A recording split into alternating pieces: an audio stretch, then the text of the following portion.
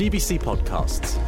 Local voices on demand. Taking a deep dive into football today. It's great to be joined in the studio by Steven Gonzalez and Julian Valverde, who today, as the Football Association, are celebrating 10 years of membership of UEFA. Good afternoon, gents. 10 years already. 10 years, yeah. It's gone by really quickly. It's flown. Do you remember the day 10 years ago? I do. I wasn't involved actually with the GFA until 2014, but I remember the day quite vividly as everybody came back from the UEFA Congress in London and straight out to that street party in Casemates, which I think you were covering. Yes, what an ambiente. I mean, there's a real feel-good moment. Felt that Gibraltar was actually being recognised by the international community, which I suppose taps into our broader sort of narrative, no? that Gibraltar deserves to be a self-governing territory. So I suppose there was all of the political identity tied in with it. But for most footballers, it was about the chance to be able to play European football against some of the best players in the world. Right? For some of them, look, to live their dreams that they'd grown up with, you know. Players my age, like Lee and Roy, who have played most of their careers in Gibraltar, they'd never had a chance of even contemplating playing for Gibraltar, you know, in an international friendly, let alone a European qualifier or a World Cup qualifier or even later on, as we've seen in the last 5 years, the Nations League. So those for them were dreams that they had as kids, you know, of being able to play for Gibraltar in something other than perhaps the Island Games or the local pre-season matches that had been arranged against clubs that were in the area that perhaps agreed to play on the old Victoria Stadium AstroTurf pitch in the time. So yeah, it's for them, for people like that, it's been a godsend at the latter end of their careers, and they're still going strong. I remember it being, Julian, like quite an emotional time, no? Like even the sort of videos that were produced as part of the campaign leading up to it sort of got us all feeling quite emotional. Oh yeah, definitely, yeah. And I was actually, I remember in 2012 when I actually made my debut for Gibraltar. Talk was ongoing then, early in 2012, and you know, I mean, then. I mean, fast forward a year later, and we're in UEFA. It was so. Yeah, I mean, it was brilliant. You played right back? I actually played centre back. I was playing centre back for Lincoln for a couple of years. Actually, at the tender age of 36. But now seeing Roy and Lee still playing at the tender age of 40, it's like incredible. You could have carried on for a few more years. My legs gave up on me. I know the feeling. Don't worry, I know the feeling. Excellent. So that's 2013, a memorable day for football fans, and it seems at the same time that those 10 years have like flown by. Seems like just yesterday. But at the same time, you think of all of the matches that have been played, all of the conversations that have been had around football since, and there's a lot of water under the bridge as well. Of course, but we don't shy away from that. Football is what it is. It's the biggest sport in the world. It's a global phenomenon, and what makes football the beautiful game nowadays is that everyone has an opinion and everyone likes to talk about it. Whether you're talking about a team selection, whether you're talking about the tactics a manager has done, the players he's picked, you know, that's one of the beautiful aspects of modern football, and it's what gets everyone engaged and talking about it so vividly and so emotionally and so passionately. So for you, is it like sometimes a bit of a pinch myself, I'm actually working full-time in football situation? Totally. I can sense the passion in your voice. If you think about it, you grow up for 30 years, if you like, watching football, sitting in the stands, and then you get to do it as your job. It's almost like your vocation, you know what I mean? As not just a football fan, but a sports fan. Communications and media manager, Stephen, tell us in brief what that entails. Dealing with you. Sounds difficult. Can be some of the times. You enjoy it, but yeah, of course. I mean, one of the great little things is that you get to speak to and facilitate interviews and sound bites and pieces to camera with media organisations, not just in Gibraltar but abroad, and it gives you a very big sort of perception of what football brings to Gibraltar, the global element of it. You just have to go through the viewing figures of the national team and not just the national team, the under-21s, the women's, all the other stuff that nowadays goes on not on mainstream TV, but on our YouTube channels and streams and everything else. And it gives you a picture of how football can export Gibraltar to the world. And it almost has, in respect of media, it almost has its own ecosystem, no? Because there's so much that you guys, if anybody follows you on social media, they'll have noticed that even your presence there and covering games yourself, it's just growing all the time. It's growing all the time. There's an appetite for it. Totally, there's an appetite for it, and like I said, football is consumed everywhere globally, whether it's in a country that you think that their national sport is something else, they're still talking about football, and it's incredible to see the amount of people that watch us on TV, not just in Gibraltar, not just in countries in Europe that you'd think or you'd naturally say, because Gibraltar playing the European qualifiers, it's European nations that are watching us. No, it's truly global. Let's bring in Julian Valverde, Projects and Human Resources Manager. What does your job entail? So my job is mainly to oversee all our projects in the association. So that's sort of, it takes up at least 30% of my time. And then it's the human resources side of life. So checking out with all the departments and reviewing constantly what's required to take the association forward. Do you bring military precision to it, given your background? Yeah. Well, Stephen's laughing. I know that. Yeah. There's an ongoing joke in the office, but yeah, it's good. I think what I bring is, I think a level-headed calmness. I think with sort of my at least strategical and analytical mind with regards to my military background. I was there for 26 years. But yeah, I think the dynamics in the office with regards to all the personalities makes us a unique association. Okay, we're going to carry on the conversation in the studio, but you guys celebrated at the top of the rock last night at the Monscalpe Suite, and you brought together players, club managers, former players. You brought a couple of UEFA delegates over, Stephen. I don't know if you want to tell us about that. Yeah, so we wanted to mark and commemorate the 10 years of being UEFA members, and obviously UEFA for things like that would send over relevant dignitaries to commemorate the occasion from their perspective as well. It's quite an important occasion for one of their member associations. So they sent over Karl-Erik Nielsen, who is the outgoing president of the Swedish FA and the first vice president of UEFA. They sent over as well Michael van Praag kindly, who was our UEFA portfolio holder when he was the president of the Dutch FA in 2013 and on the UEFA Exco, who helped us and guided us through those first years in 2013 right up to the vote in London, and then taking us through into our early years of UEFA membership and passing on his immense expertise that he gained working for the KMVB and on UEFA's Exco. He seems to have a soft spot for Gibraltar, no? He knows us well and he does. Is fond of the work being done. He's been there since 2013. So ever since he's sort of reduced his workloads as he gets on. He's always maintained a very, very strong interest and a very, very personal interest as well, which goes to show that UEFA did not appoint just anyone to, these guys are coming in, let's give them whoever to make sure that they're kept quiet and tick every box. No, they've appointed us someone who's taken a very, very genuine and personal interest in our development over the last 10 years and continues to do so.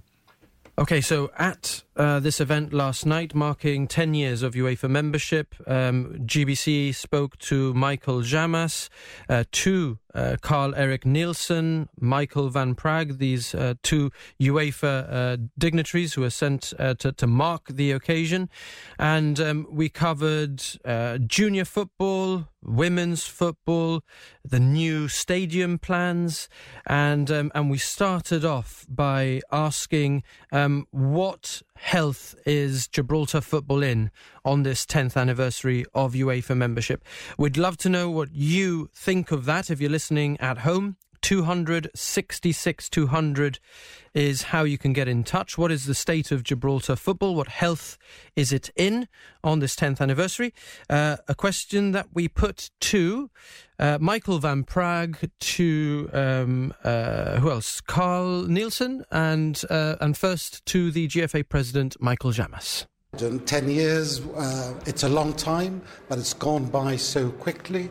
So many things have happened in these last 10 years, unquestionably a steep learning curve for such a small place, such a small administration, where we were before membership and where we are now. We've professionalised the whole administration of football, both at the GFA level and indeed the clubs who have had their own challenges. So a lot have certainly happened in these 10 years. Mistakes have been done and we don't shy away from recognising them, but we're solid, we're moving forward, we embrace the future and we stand ready for another 10 years of UEFA membership. I know it was a struggle to get there, but 10 years ago I was a member of the executive committee of UEFA, so I also attended the Congress, but we had already the day before in the executive committee meeting decided that we would support Gibraltar to become a UEFA member, because there was a verdict by the CAS to do it, and we didn't want to stop it. And today I'm very happy that it happened, because Gibraltar has become a very important and good member. Excellent. So you've been involved from the start, and you weren't just there when the decision was made. You also oversaw, from a UEFA perspective, Gibraltar's first years as members. Yeah, all the years till I stopped 3 years ago, because an executive committee member is portfolio holder of a few countries. You're the input. If they want to talk to the ExCo, they go to the portfolio holder. If we can be of help, the portfolio holder is the first one to do it. And I always said, give me the small countries. So I thought, I want to have Gibraltar. And I got it. And from that day on, there was a close cooperation between them and me. And we became real friends because we met each other many, many times. I was also involved in the new stadium project with a few other locations we had chosen before. I was able also to help a little bit to become FIFA member, because that was the next hurdle. So yeah, we know each other a lot. Would you say that football is in good health on this 10th anniversary? It is in good health. It is growing. There are the right people at the helm. There is the right people in Gibraltar who are very sportive and would like to do sports in every way. So yeah, I'm very confident that in Europe we will hear more of Gibraltar in the coming years. 10 years is in football not so very long time. It's a few Euros and World Cups and 10 European Cup finals and so on. But I think we must say that Gibraltarian football has a very long history. It was one of the earliest established football association, but it's only 10 years as a member in UEFA. And I think during these years the national team has been involved in qualifiers and Nations League, and also promoted to Group C Nations League. That is strong. And Lincoln Rediams did an impressive job and also made it to the group stage of the Conference League. And I think that's a great sportive achievement for during these 10 years. But also when you walk around the pitches today, see the young boys and girls there, and they are they are overlooked by experienced coaches. So the possibility to develop and to educate and to have good facilities, that is of course important. And this is a possibility when you are a part of a bigger family. So in that perspective, I hope that the big European football family has helped the Gibraltarian football to develop. And I think, and I'm sure that also the membership of Gibraltar in the big family has also brought in good ideas and good views to benefit for the rest of Europe. So it's a win-win situation. The voice of Carl-Erik Nielsen, who is currently the first UEFA vice president, like the principal, the main vice president at Europe's football governing body. We also heard from Michael van Praag, who was part of the executive committee at UEFA until recently, and had Gibraltar as his portfolio. So he was the point person for the Gibraltar FA for some 7 years. He's reflected warmly there on the health of Gibraltar football, as did Michael Jamas, who acknowledged that there have been some challenges. The GFA president said we've made some mistakes, but he's feeling confident as he looks ahead to the next 10 years of UEFA membership for Gibraltar. On this 10th anniversary of joining UEFA, what health is Gibraltar football in? What would you guys say to that question? What health is football on the Rock in at the moment? I think if you compare it to 10 years ago, it's chalk and cheese, night and day, both off the pitch and on the pitch. The quality of the players playing is always up for debate. That's what makes football, we've been talking about before, what makes football so great and so beautiful, if you like, around the world, where everyone has an opinion on who plays where or who plays in what position and everything else. But look, we can't shy away from the infrastructural issues that we've had for the last 10 years that our president spoke to you about last night. The stadium project is crucial. We need to have our national teams playing in Gibraltar. We need to have our club teams playing in Gibraltar when they play in European competitions, as they will be doing this summer. But yes, look, football now has moved into a more modern professional world, again, on the pitch and off the pitch, and I think the next 10 years will only show how that's going to develop. We told you that we would talk in these next 20 minutes or so about the new stadium plans, as well as junior football and women's football. And let's start with women's football before we return to the live conversation here in the studio. Let me remind you that we are reporting on an event last night by the Football Association at the Top of the Rock, at which the GFA president spoke, as well as the chief minister. Fabian Picardo gave a short address. Both of them touched upon women's football, and we also heard from Michael van Praag, who is a former UEFA Executive Committee member and had a lot of involvement in the first 7 years of Gibraltar's UEFA membership. Mr. Van Praag, Mr. Picardo and first Mr. Llamas spoke about women's football in Gibraltar. This is a very difficult decision that the GFA took.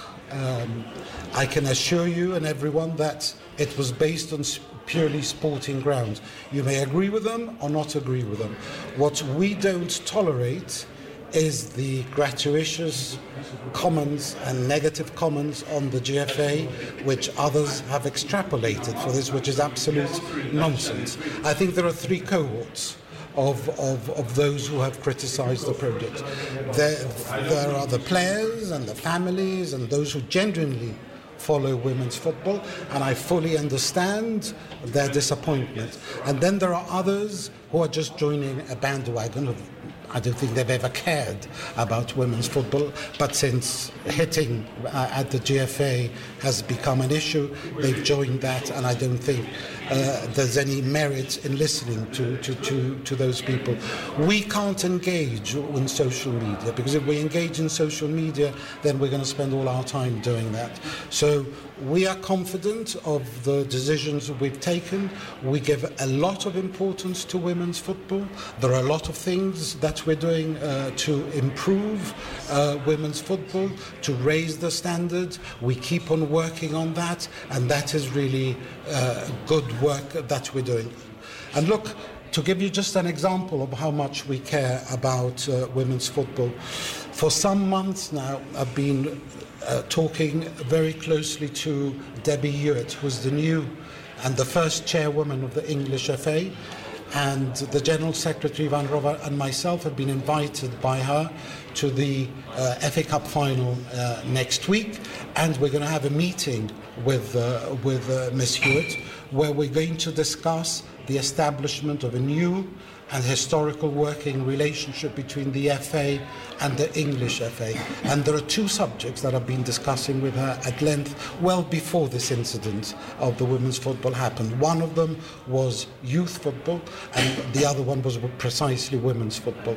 So we are doing things for the women's game, and I hope, and I'm pretty sure that the results will show in due course.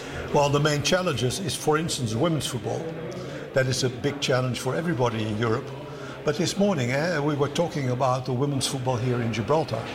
I told them, listen guys, I come from Holland.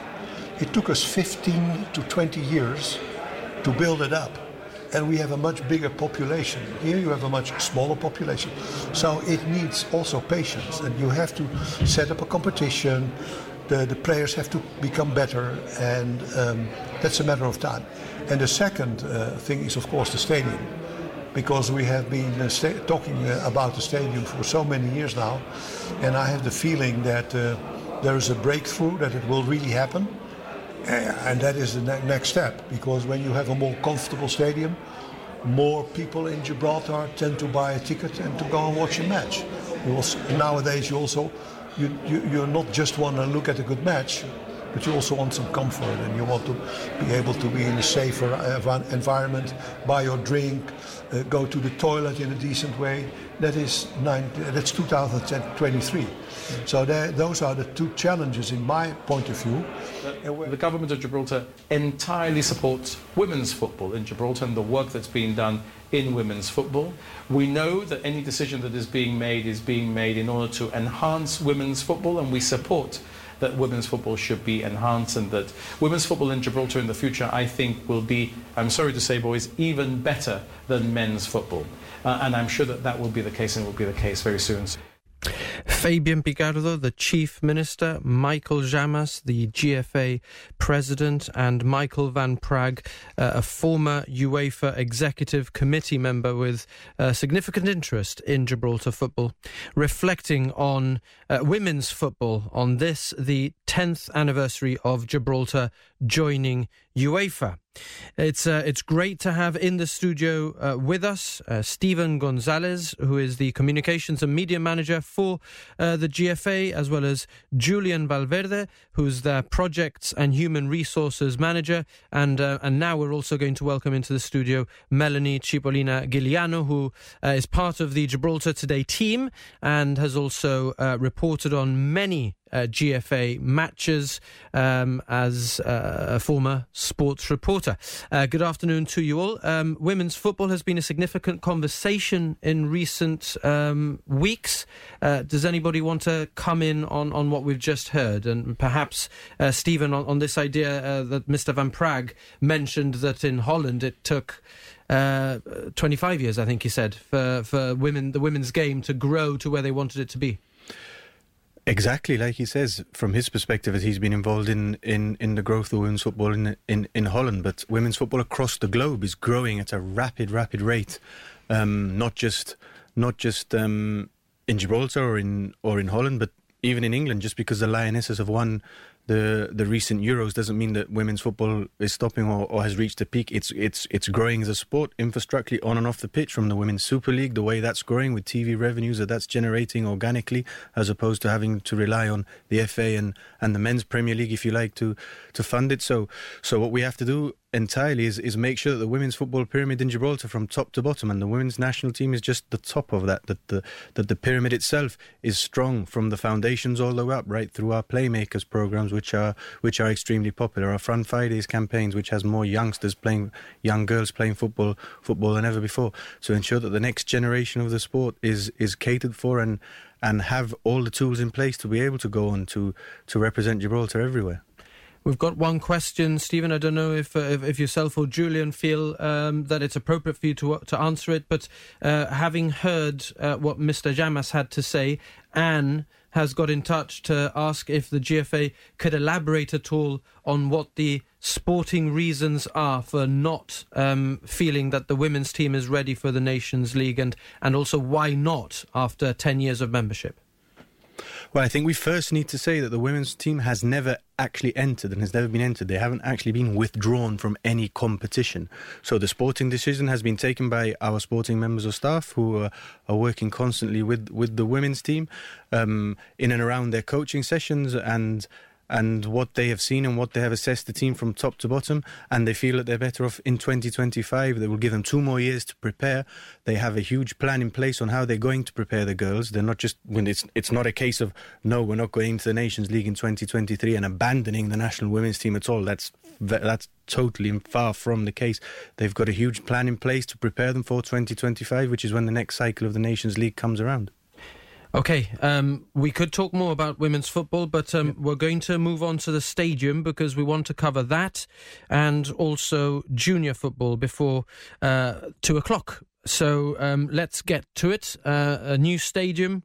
Of course, plans announced a while back by the Football Association, some conversations around that as well. What's the latest? We heard from, again, Michael van Praag, former UEFA Executive Committee member, on the importance of new infrastructure.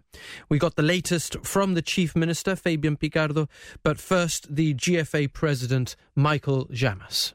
Well, that criticism and many others are largely misinformed. I can give you some examples. I mean, Mr. Núñez himself has said that he thinks there are 27 Category 4 stadiums in Europe. In fact, it's more like 400. Why? Because this is the norm. And when you've got a norm, you've got to comply with it. And therefore, we have to build a Category 4 stadium in order to be able to host all our national team games and all our European club games. Being a Category 4 stadium comes with a lot of conditions. Capacity is one of the many. We have a dispensation on capacity, which was given to us in a letter some years ago. So the statutory requirement today, when you read UEFA statutes, is still 8,000, but we've got a letter telling us that smaller nations can go for a smaller capacity stadium. We are looking at all of this in the mix, and we will take a decision based on what is rational and what is appropriate and what is achievable. And are you concerned that the GSD opposition have taken such an adversarial position on this new stadium, and they would not want it to go ahead were they elected at the next general election? Well, I think what they've said is that they wanted to go ahead on the basis that was announced using the Gibraltar Saving Bank's fund. I mean, that's all they've said. They can't be opposed to the construction of a stadium, obviously.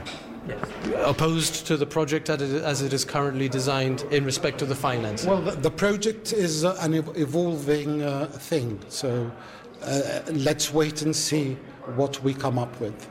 We have been talking about the stadium for so many years now, and I have the feeling that there is a breakthrough, that it will really happen, and that is the next step, because when you have a more comfortable stadium, more people in Gibraltar tend to buy a ticket and to go and watch a match. Nowadays, you're not just want to look at a good match, but you also want some comfort, and you want to be able to be in a safer environment, buy your drink, go to the toilet in a decent way. That's 2023. So today, luckily, as we're celebrating this anniversary, is also the day that I've been asked by my team, Javi here, to sign an exemption for the turf that's going to be imported from import duty for the new area of Victoria where you will play before the final demolition of the current Victoria Stadium. But even more important than that, I'm here to tell you that as long as I am Chief Minister of Gibraltar, His Majesty's Government of Gibraltar will be committed to delivering a stadium for the GFA down at Victoria, and we will make it happen. There have been meetings about that today. We're refining the process. The process will be one which I think the whole community will be able to support. A lot of what has been said in the past weeks, I think, will be only fish and chip paper when we're done and we make the final announcement of how it's going to look, how it's going to be developed, how much it's going to cost, and the fantastic facility it will be when it is finished. So that commitment you certainly have from me. The latest on plans for a new stadium at the site of the current Victoria Stadium, as discussed last night, an event to mark the 10th anniversary of Gibraltar joining European football's governing body. Julian Valverde is here in the studio representing the GFA. Julian, Kay has said that for him it's a travesty that a new football stadium will cater for apartments, shops, but not for grassroots football. I don't know if you want to respond to that at all. Well, with regards to a project, every project is evolving.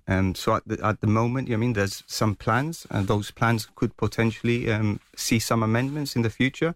With regards to the grassroots, we are actually developing what is the Pitch 2 site to be extended. So, I mean, infrastructure-wise, we're not actually losing any ground for grassroots. We'll probably find that we'll have some more smaller pitches there as well. Okay, and that was another of the talking points at the 10th anniversary event. And on this topic, we heard from Carl-Erik Nielsen, who is currently first UEFA Vice President.